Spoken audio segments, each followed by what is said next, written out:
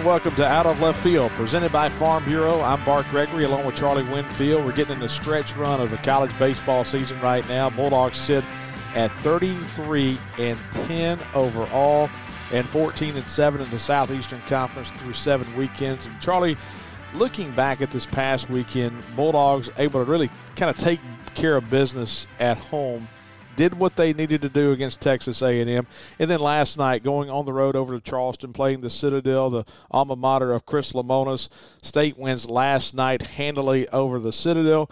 So before we look at this weekend, let's look back at last weekend, and State really did everything in the past 7 days that you have to do. Absolutely. Last weekend was such a big thing. I think of SEC baseball. Sometimes I'm known for kind of using golf comparisons. Last weekend was kind of the Saturday of the tournament, right? You moved yourself into position. You've moved yourself now to close it out on that final round, and you did what you had to do. And it's interesting, you weren't necessarily impressive all the time, but you got a sweep, and that's, at the end of the day, what matters. Won a couple one-run games, walked the game off on Friday. And, of course, you were over in Myrtle Beach doing a little running. And I tell you what, you kind of picked the perfect weekend because we went 12 innings on Friday, then we had to do 18 innings on Saturday. I mean, that was a wipeout weekend. And I think back to, hey, I was tired. And I think back to Logan Tanner about what he had to do. And you could tell he was getting a little tired in that Saturday game, that second game of the doubleheader. And so things just kind of stand out at you. Here's what really just strikes me about Mississippi State, and we talked about this on Sunday Coffee this past week about Chris Lamona's and his time here at Mississippi State. 2019, then early last year we had a couple hiccups early in the season, but this year it really compares itself to 2019. When you look at the schedule, we've really taking care of every team we're supposed to take care of. When you start looking at the losses of the season, I guess that Kent State loss early in the year, but they had that one guy. They had the Aldrich, the right-handed guy that really kind of shoved it at us in that Saturday game, who was really good. Had to have some one-run games. Won a couple this past week. Had a couple walk-off wins against Tulane early in the year. But at the end of the day, when you look at what we've done to this point through 43 games, State has won the games they're supposed to win. You get outside that top quadrant, outside the top 50, and they're 22-2. They're winning in the midweek, and they've had their moments, as you say. Look, it took a Luke Hancock home run, a Tanner Allen base hit. You had to have a lot of things go right at times to win some of those games earlier in the year, but you won. And ultimately, that's what baseball's about, right? We're not playing for style points. You're playing for wins. And Mississippi State has been getting those. And it's easy, I think, at times, too, to look at a team and say, but you had to do this, you had to do that. I think some of those games early in the year where you had to scuffle a little bit, you had to make some things work, you had to push some buttons to get things to happen your way. Couldn't you see that coming back a little bit in that ball game on Friday? The experience of having been there, the experience of a guy like Tanner Allen who's had multiple big hits this year. All those things is just a little bit of experience you put in the bank, and you take it with you to the plate, and you win a ball game. It's my UNLV approach.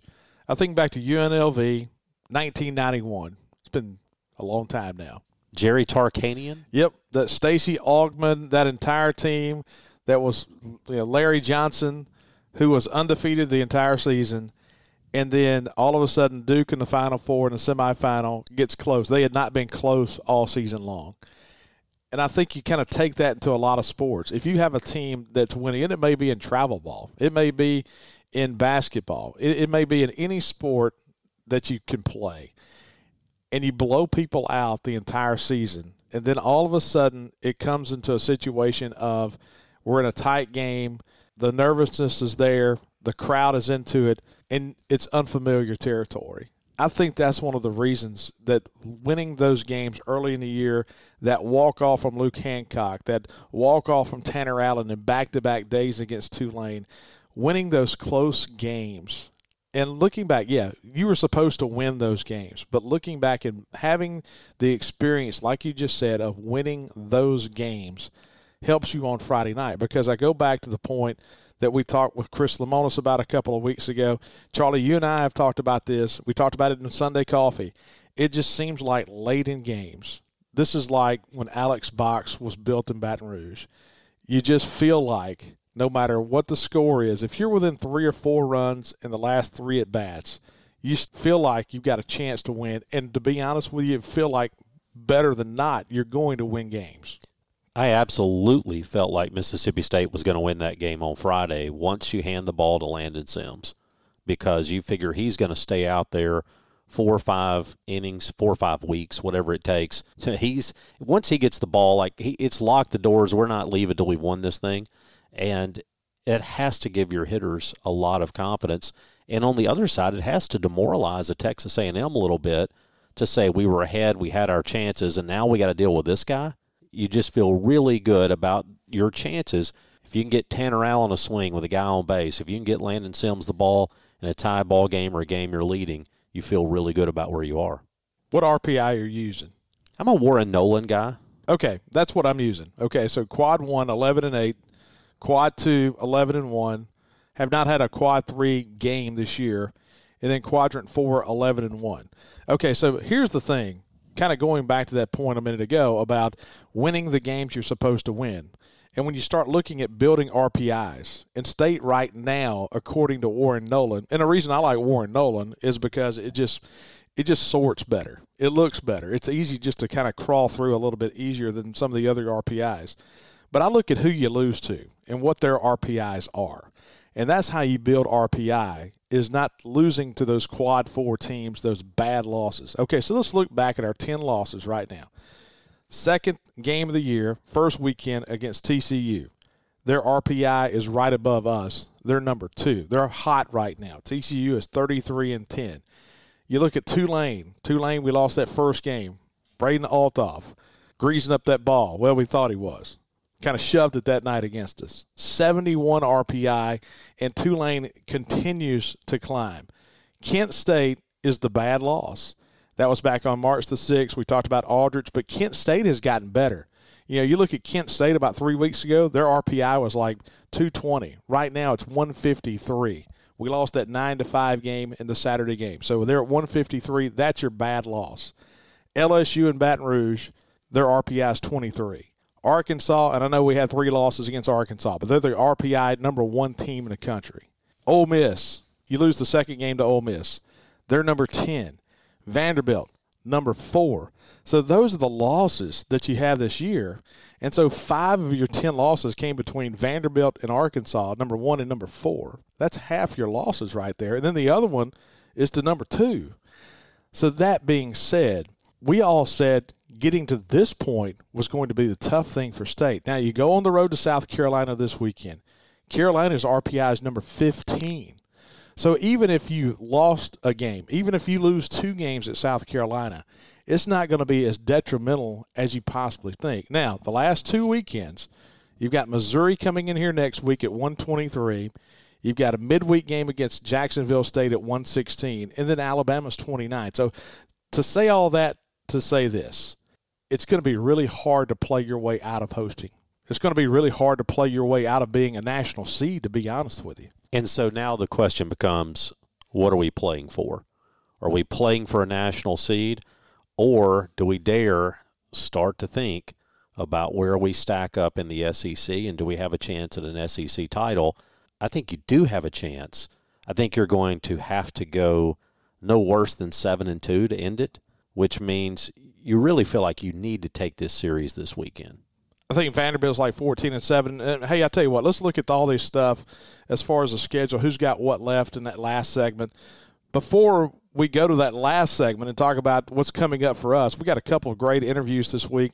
Coming up next, Charlie and I are going to sit down with Ray Tanner, the athletic director at South Carolina. Of course, State going on the road to Carolina this weekend and taking on the Gamecocks. He really built that power at South Carolina. Here's what I want to ask him, Charlie, is we talk about Ron Polk, we talk about Skip Bertman of kind of setting the tone in the SEC. Ray Tanner was not in the SEC at the time. And then when they were kind of setting the tone, South Carolina wasn't in the SEC. He built the national power in Columbia. They won back-to-back national championships. They built a nice new ballpark over there. They actually played for the College World Series championship in 3 consecutive seasons.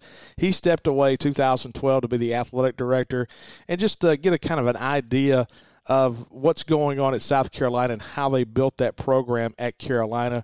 And then later in the show, we're going to talk to Brent Rooker. Of course, had that great 2017 season. He won the Triple Crown. He and Rafael Palmeiro, the only 2 players in SEC history who have won the Triple Crown. Of course, that's batting average, home runs, and RBIs in a season. So we'll talk to Ray Tanner and Brent Rooker this week on Out of Left Field, presented by Farm Bureau. Farm Bureau, go with a home team at Farm Bureau. They have agents in every county in the state of Mississippi. Tremendous service. If you have any questions about any kind of insurance, just go to your local Farm Bureau office, and they've got great agents everywhere to help you with the best rates. So check them out at favrates.com and go with the home team. Back with a talk with the athletic director at South Carolina. Ray Tanner will join us on the other side of the break. You're listening to Out of Left Field, presented by Farm Bureau.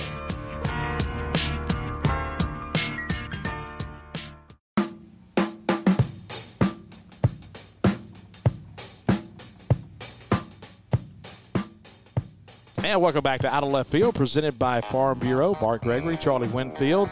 Let's talk to Ray Tanner, the athletic director at South Carolina. This conversation is brought to you by Country Pleasin' Sausage.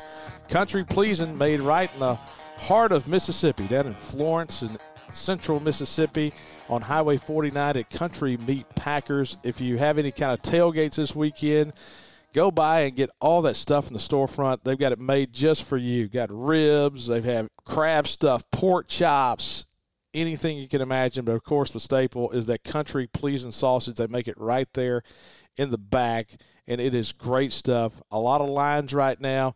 The original is great. The original is great, but a lot of their new lines are phenomenal as well. The jalapeno cheddar.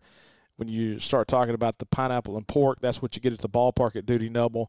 But you can't go wrong. It's a Mississippi product, something that you can be proud of, something you can ship to your cousin that lives in South Carolina and say, let me tell you this, we got better sausage than you got in South Carolina. So ship it to them. But, hey, if you can't get it at your local grocer, go online, countrypleasin.com, and they will ship it to you. And so this conversation with Ray Tanner brought to you by Country Pleasin' Sausage.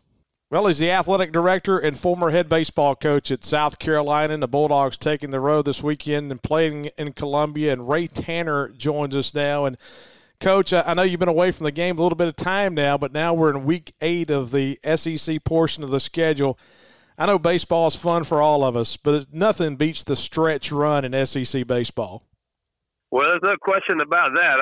For many years, I was a part of that, and it's changed a little bit. It was always a gauntlet, but based on the COVID returns of players, this league is absolutely stacked. I don't know what the results are going to be, but don't be surprised if we end up with 3 or 4 teams out of our conference in Omaha. There's some really good teams, a lot of great players in this conference right now.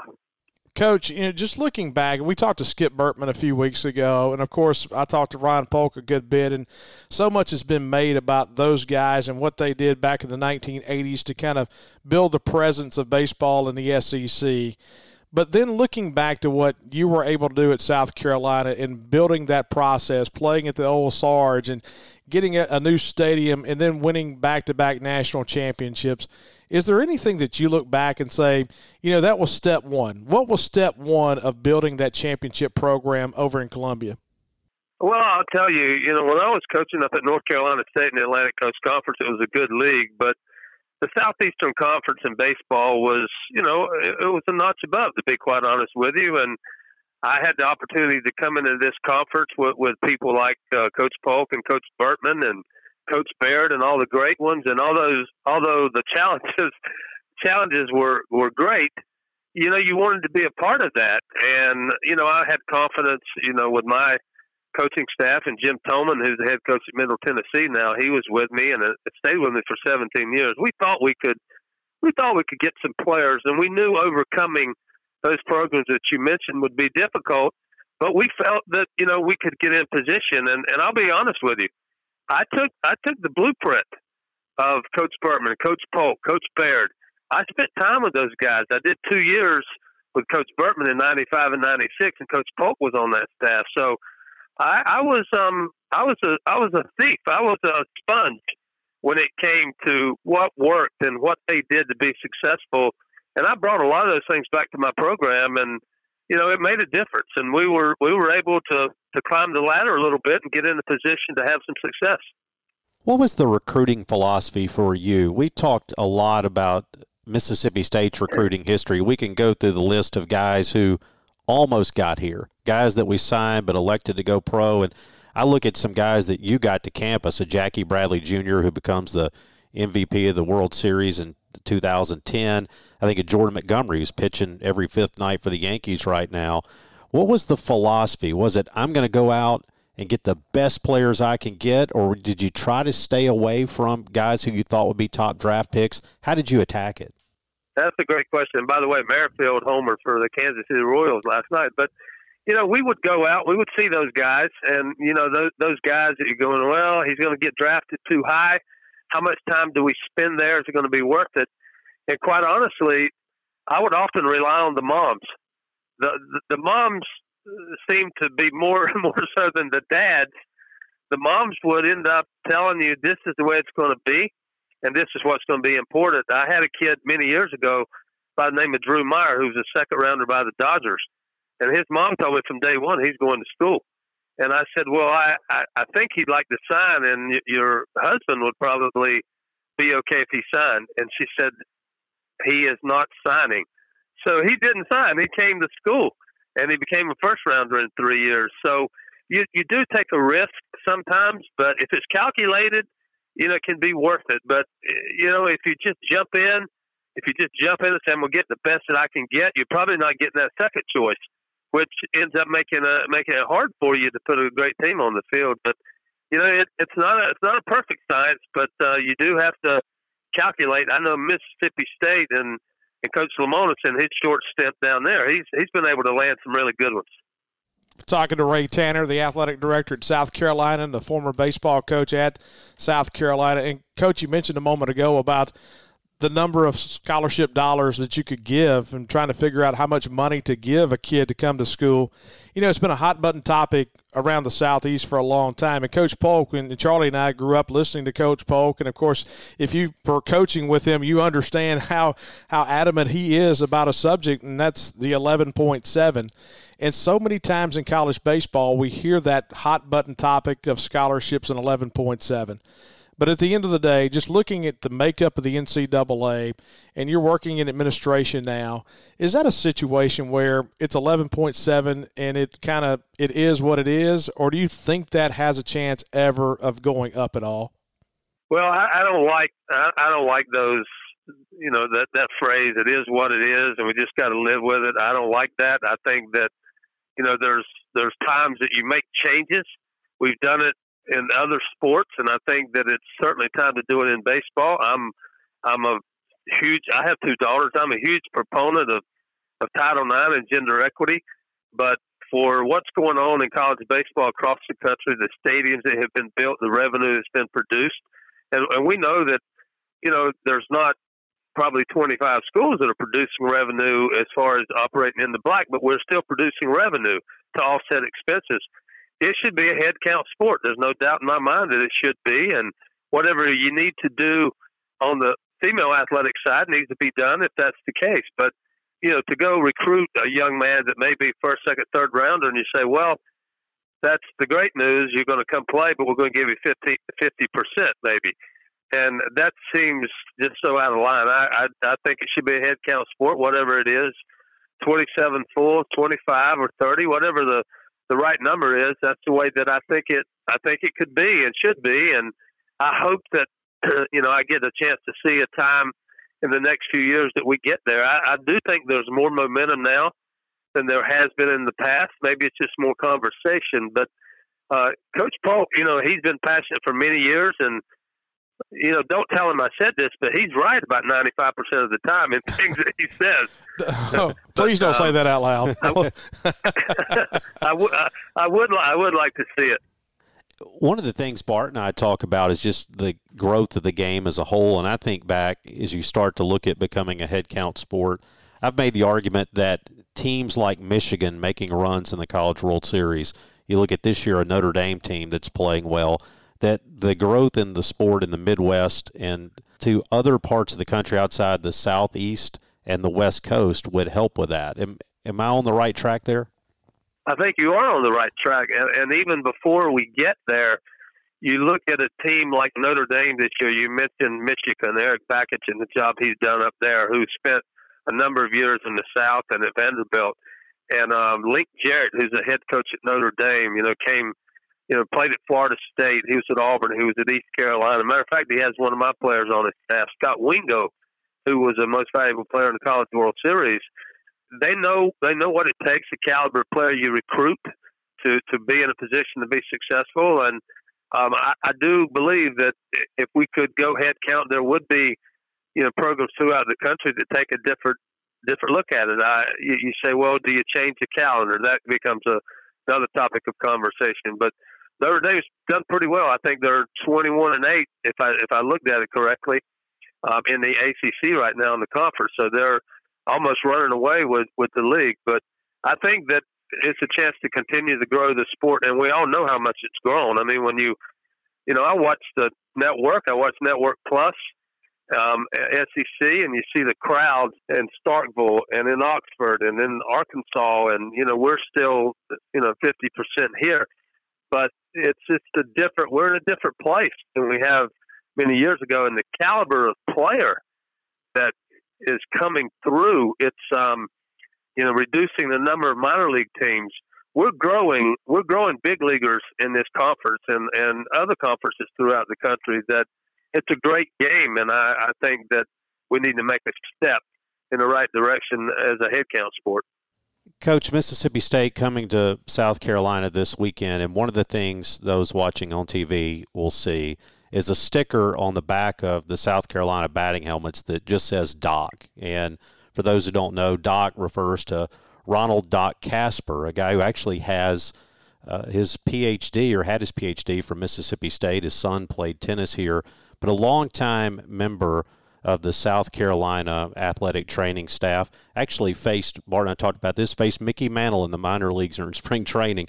I was wondering if you could just talk about what Doc Casper and what he meant to South Carolina and to your baseball program, and why that sticker will be on the back of those helmets. I tell you, and I don't want to talk too long, but when I got to South Carolina in the summer of 1996, we began meeting in August with our new players.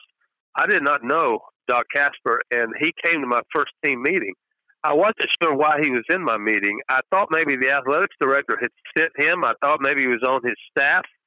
I knew he held a position in sports psychology, but I really was uncomfortable that he just kind of came to my first team meeting. But I didn't feel like that I should say, Dr. Casper, this is a private meeting, and I need for you to not attend. I didn't. I still remember to this day that I wasn't confident in telling that, so I said, "Come on in." And that first meeting, as a new coach, I had to share some messaging. There's a new sheriff in town. We could do things differently, and we became friends. So he worked with our team the entire 16 years that I coached.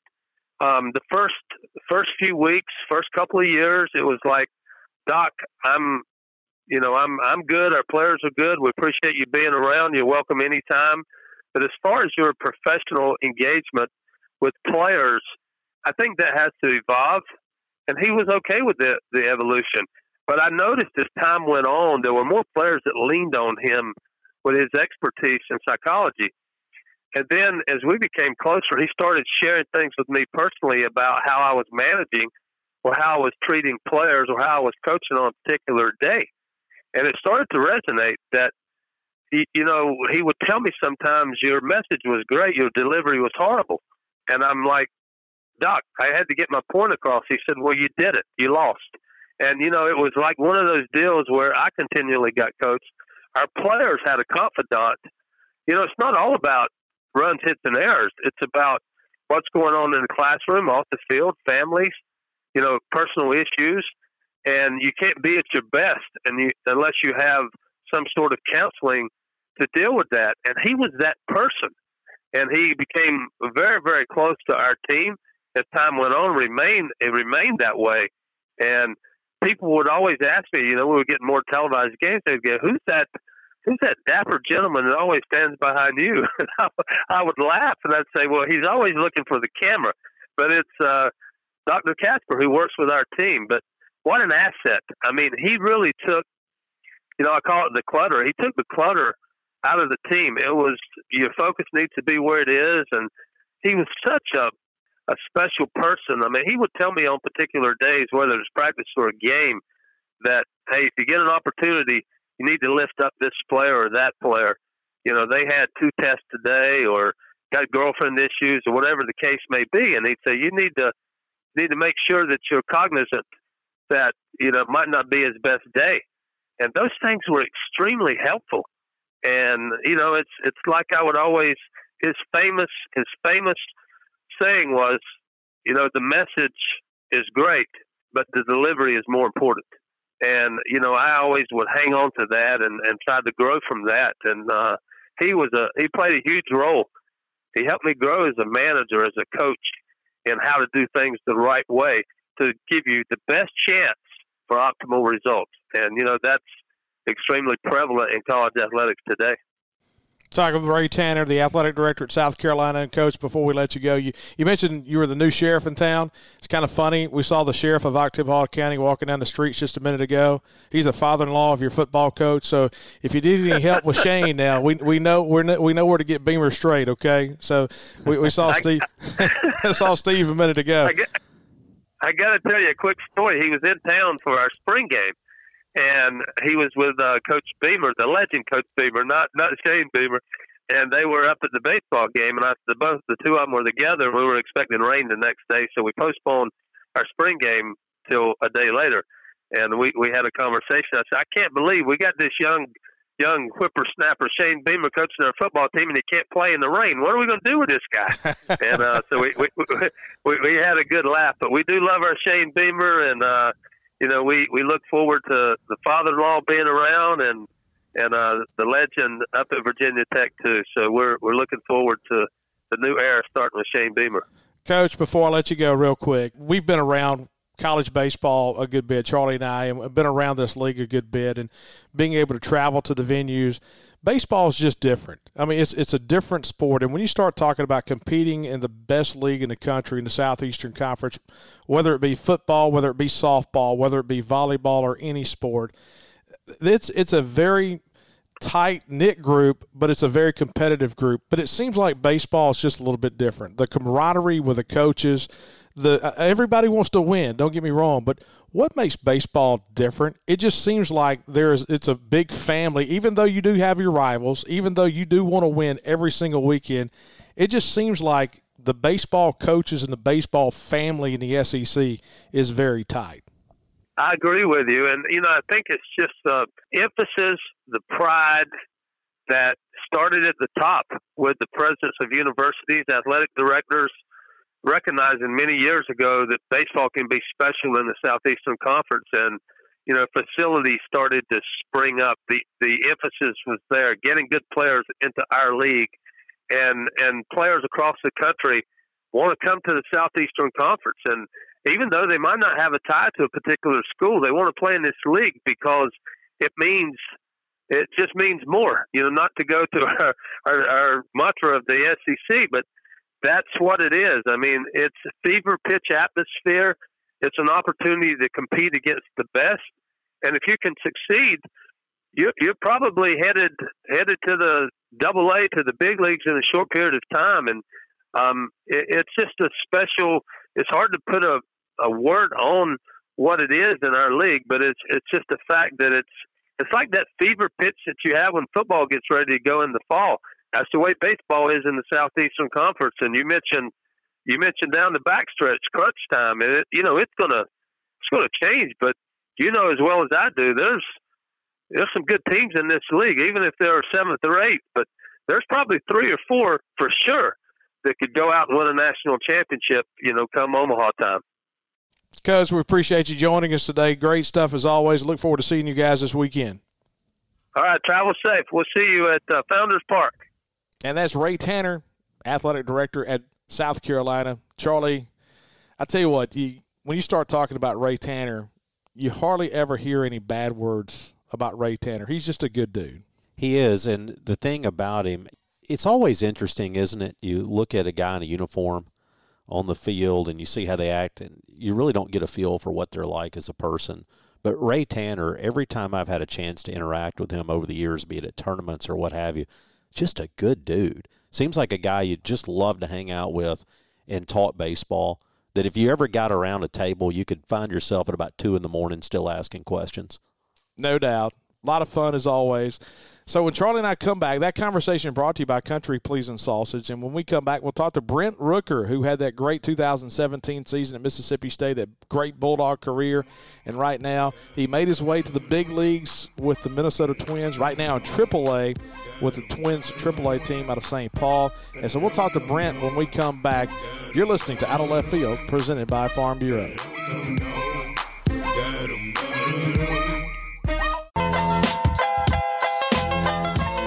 And welcome back, Out of Left Field, presented by Farm Bureau. I'm Bart Gregory, along with Charlie Winfield. Great conversation with Ray Tanner just a moment ago. And now we talk to Brent Rooker.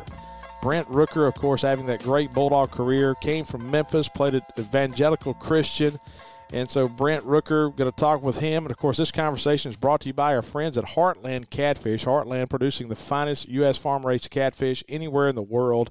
They're over in Itta-Bena, Mississippi, just west of Greenwood.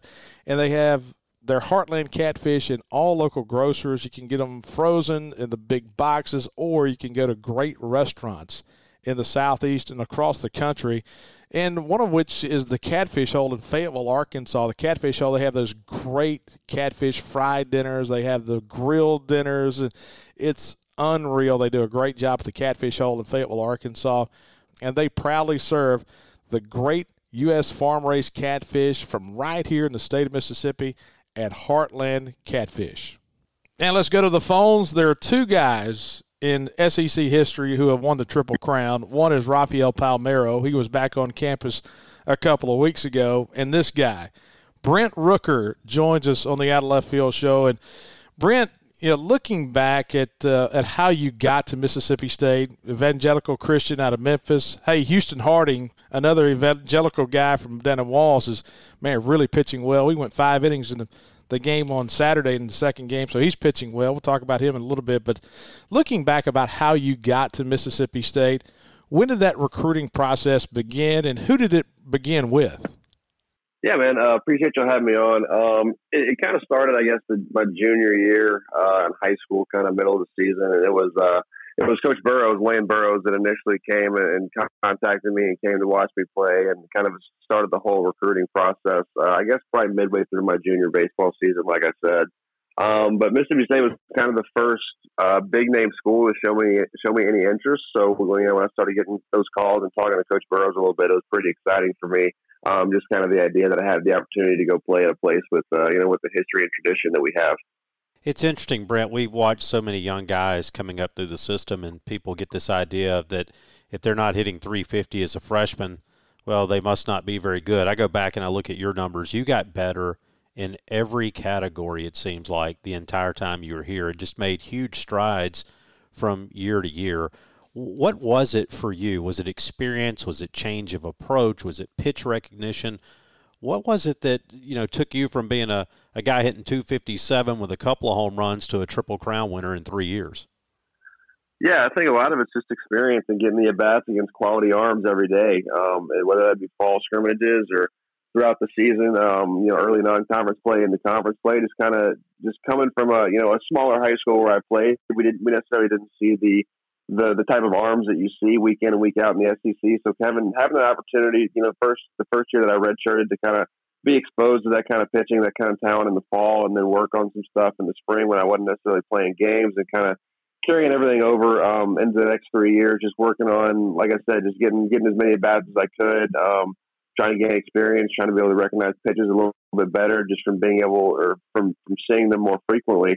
and kind of refining an approach and refining a swing that I thought would work. And then eventually, after a bunch of at-bats and 3 years of experience, it paid off. Talking with Brent Rooker, former Bulldog, of course, Triple Crown winner in the SEC. And kind of along those lines, Brent, we see it every year. And we saw it before you got here. We saw it when you got here. We see it now.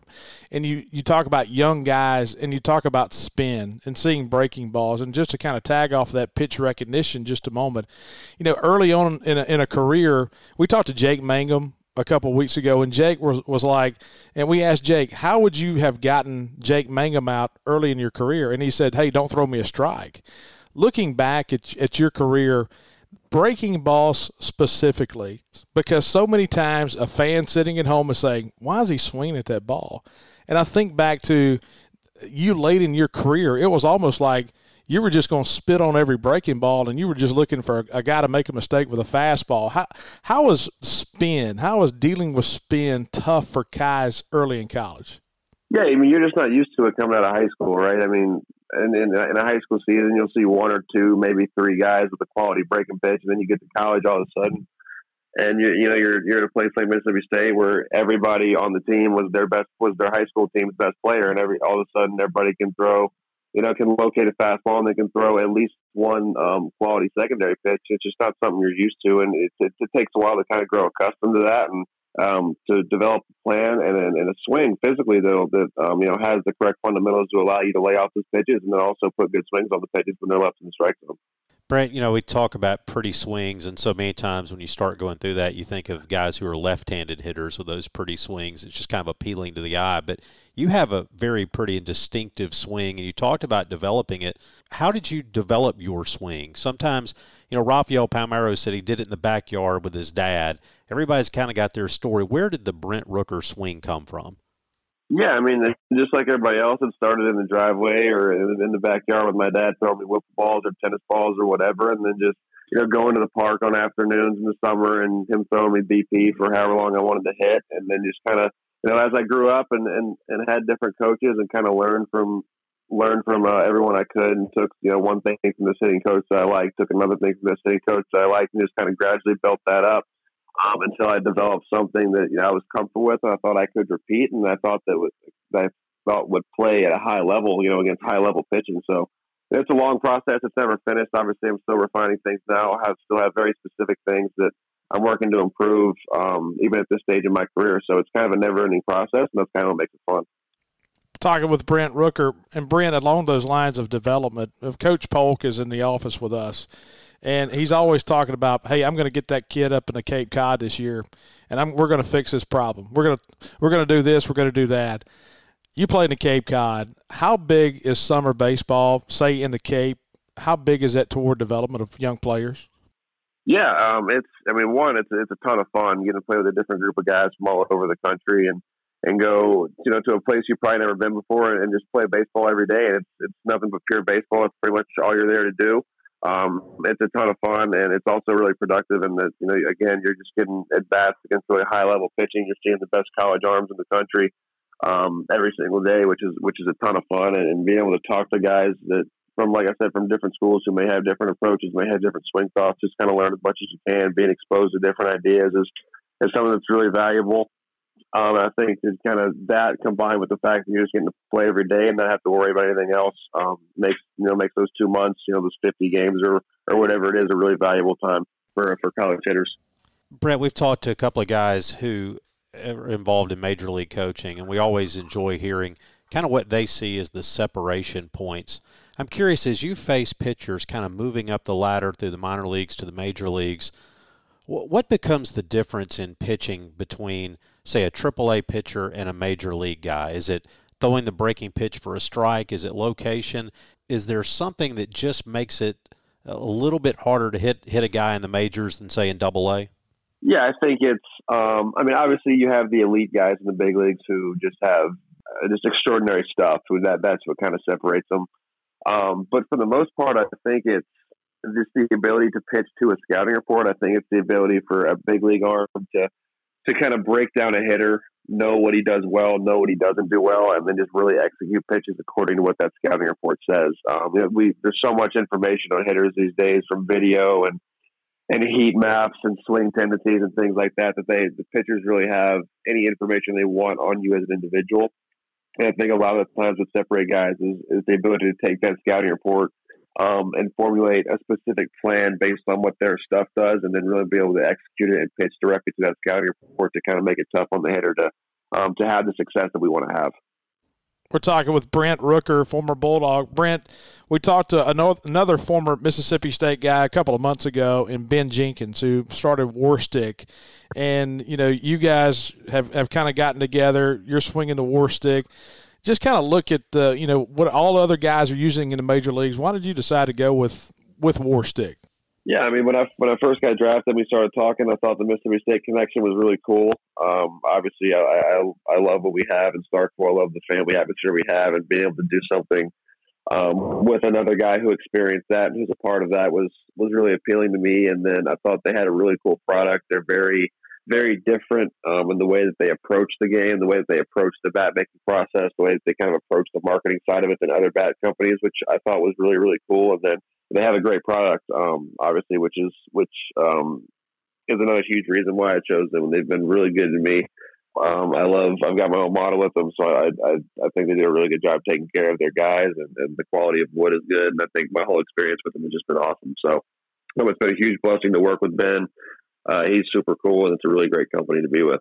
Brent, one of the things that's been really kind of interesting to me, being a Mississippi State fan my whole life, is the way that fans have just embraced that group of players that you were involved with, and obviously embraced you and still keep up with you.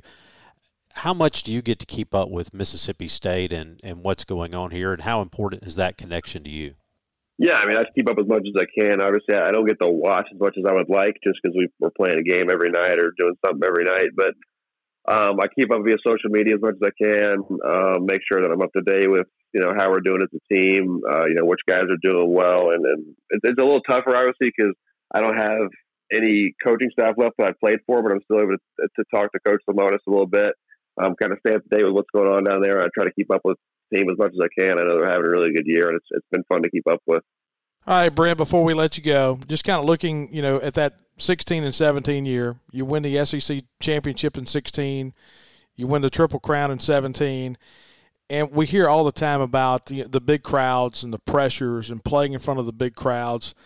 Looking back at that time and sitting there saying, you know what, I was 20 years old and playing in front of 10, 15,000 people, and now all of a sudden you're making your way, you've played some of the big leagues. How do you think that helps you right now? Yeah, I mean, I think there's definitely an advantage having experienced atmospheres like that and having experienced crowds like that.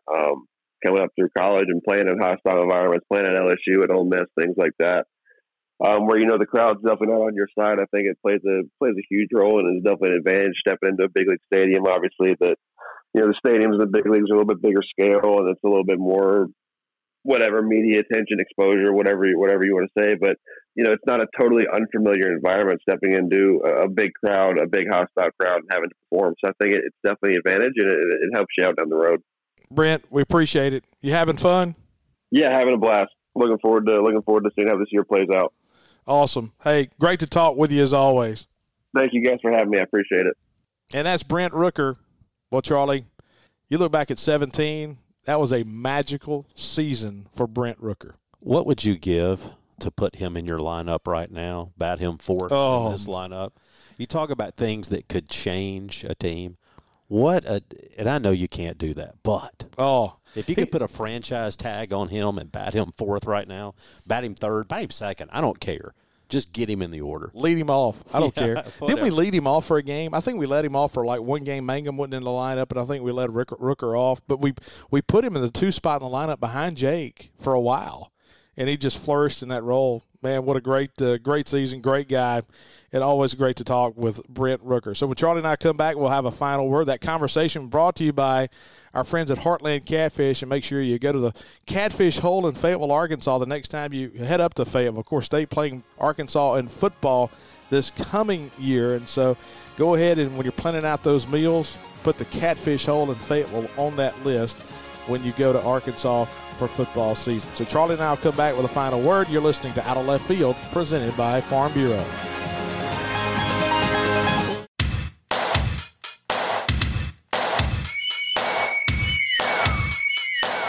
And welcome back. Final segment of Out of Left Field presented by Farm Bureau. I'm Bart Gregory along with Charlie Winfield. Charlie, two really good conversations, Ray Tanner and then Brent Rooker.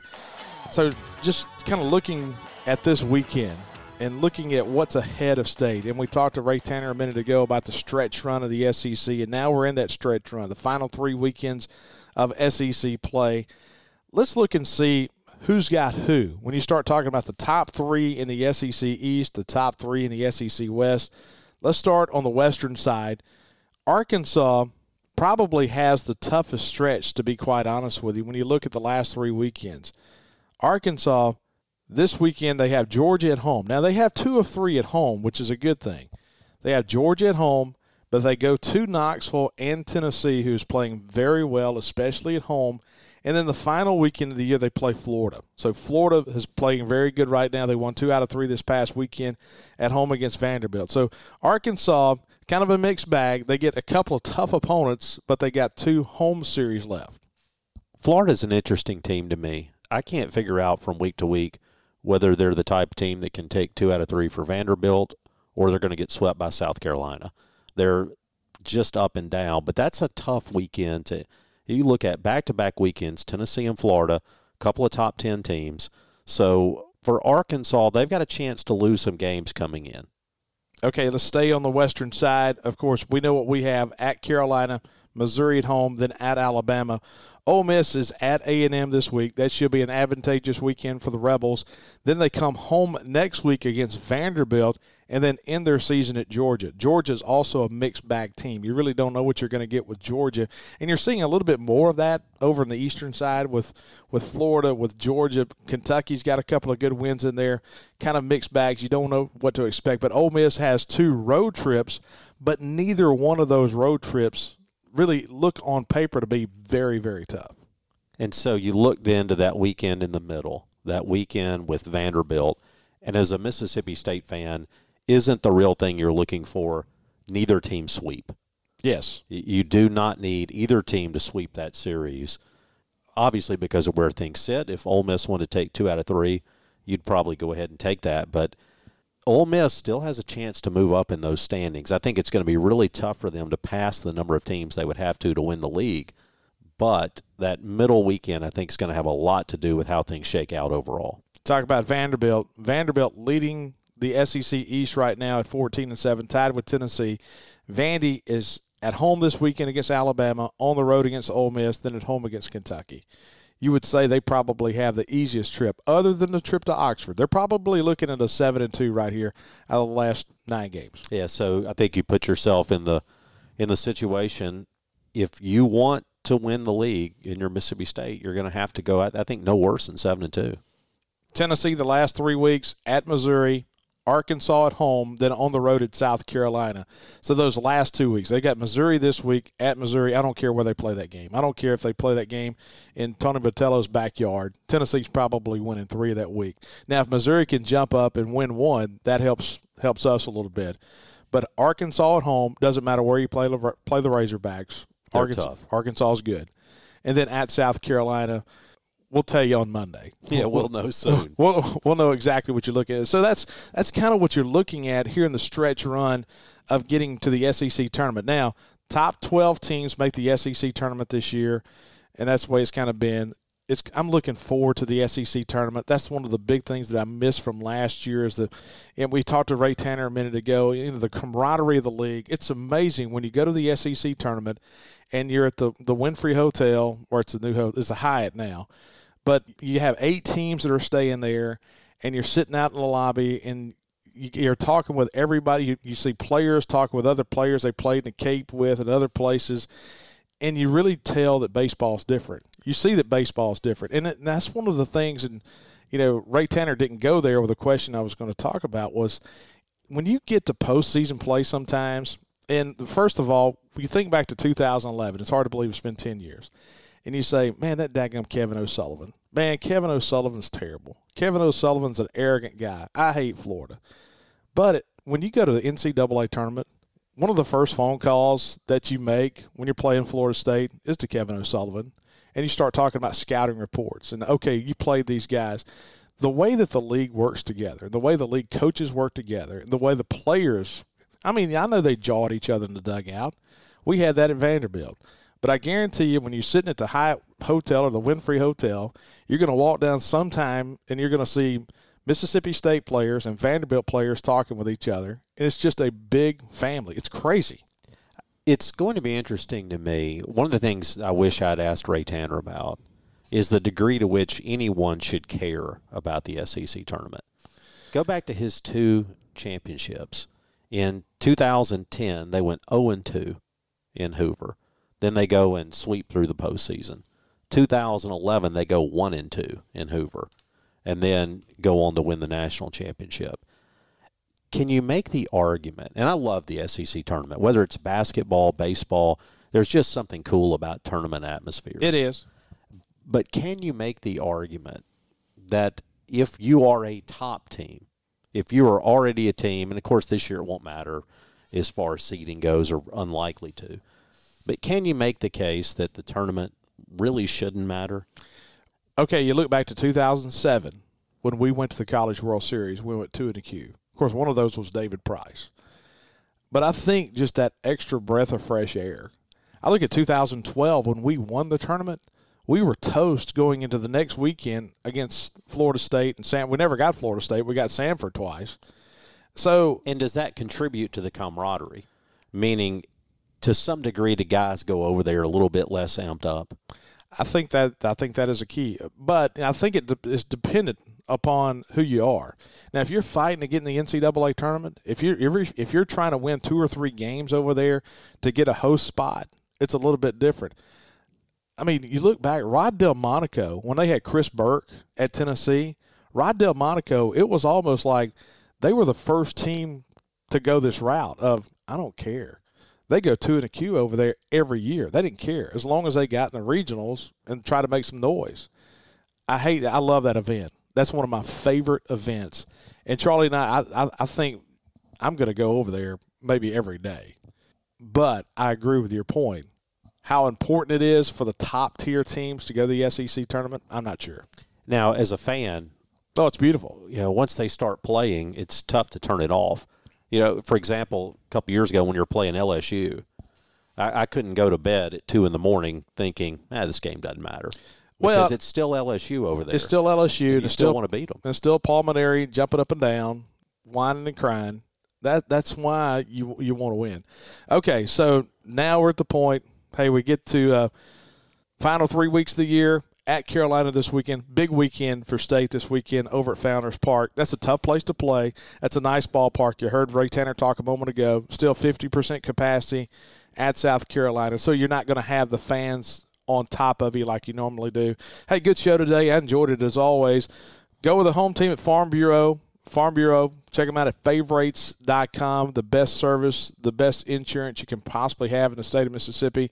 And thanks to our other sponsors as well, Heartland Catfish, and, of course, the Catfish Hole in Fayetteville, Arkansas, and then Country Pleasing Sausage. And so until Sunday coffee, hey, after 2 games this weekend, hopefully we're having a good cup of Sunday coffee this week. Appreciate you subscribing to the podcast. A lot of you guys are subscribing and hitting that subscribe button, giving us that rating, giving us some very good reviews on our page. We appreciate it. The show continues to grow exponentially. We thought it would flatten out, but now we're in the stretch run, and you guys are just keeping on. The numbers are amazing. So appreciate you guys listening each and every week. And so until Sunday for Sunday Coffee, I'm Bart Gregory, along with Charlie Winfield. You've been listening to Out of Left Field, presented by Farm Bureau.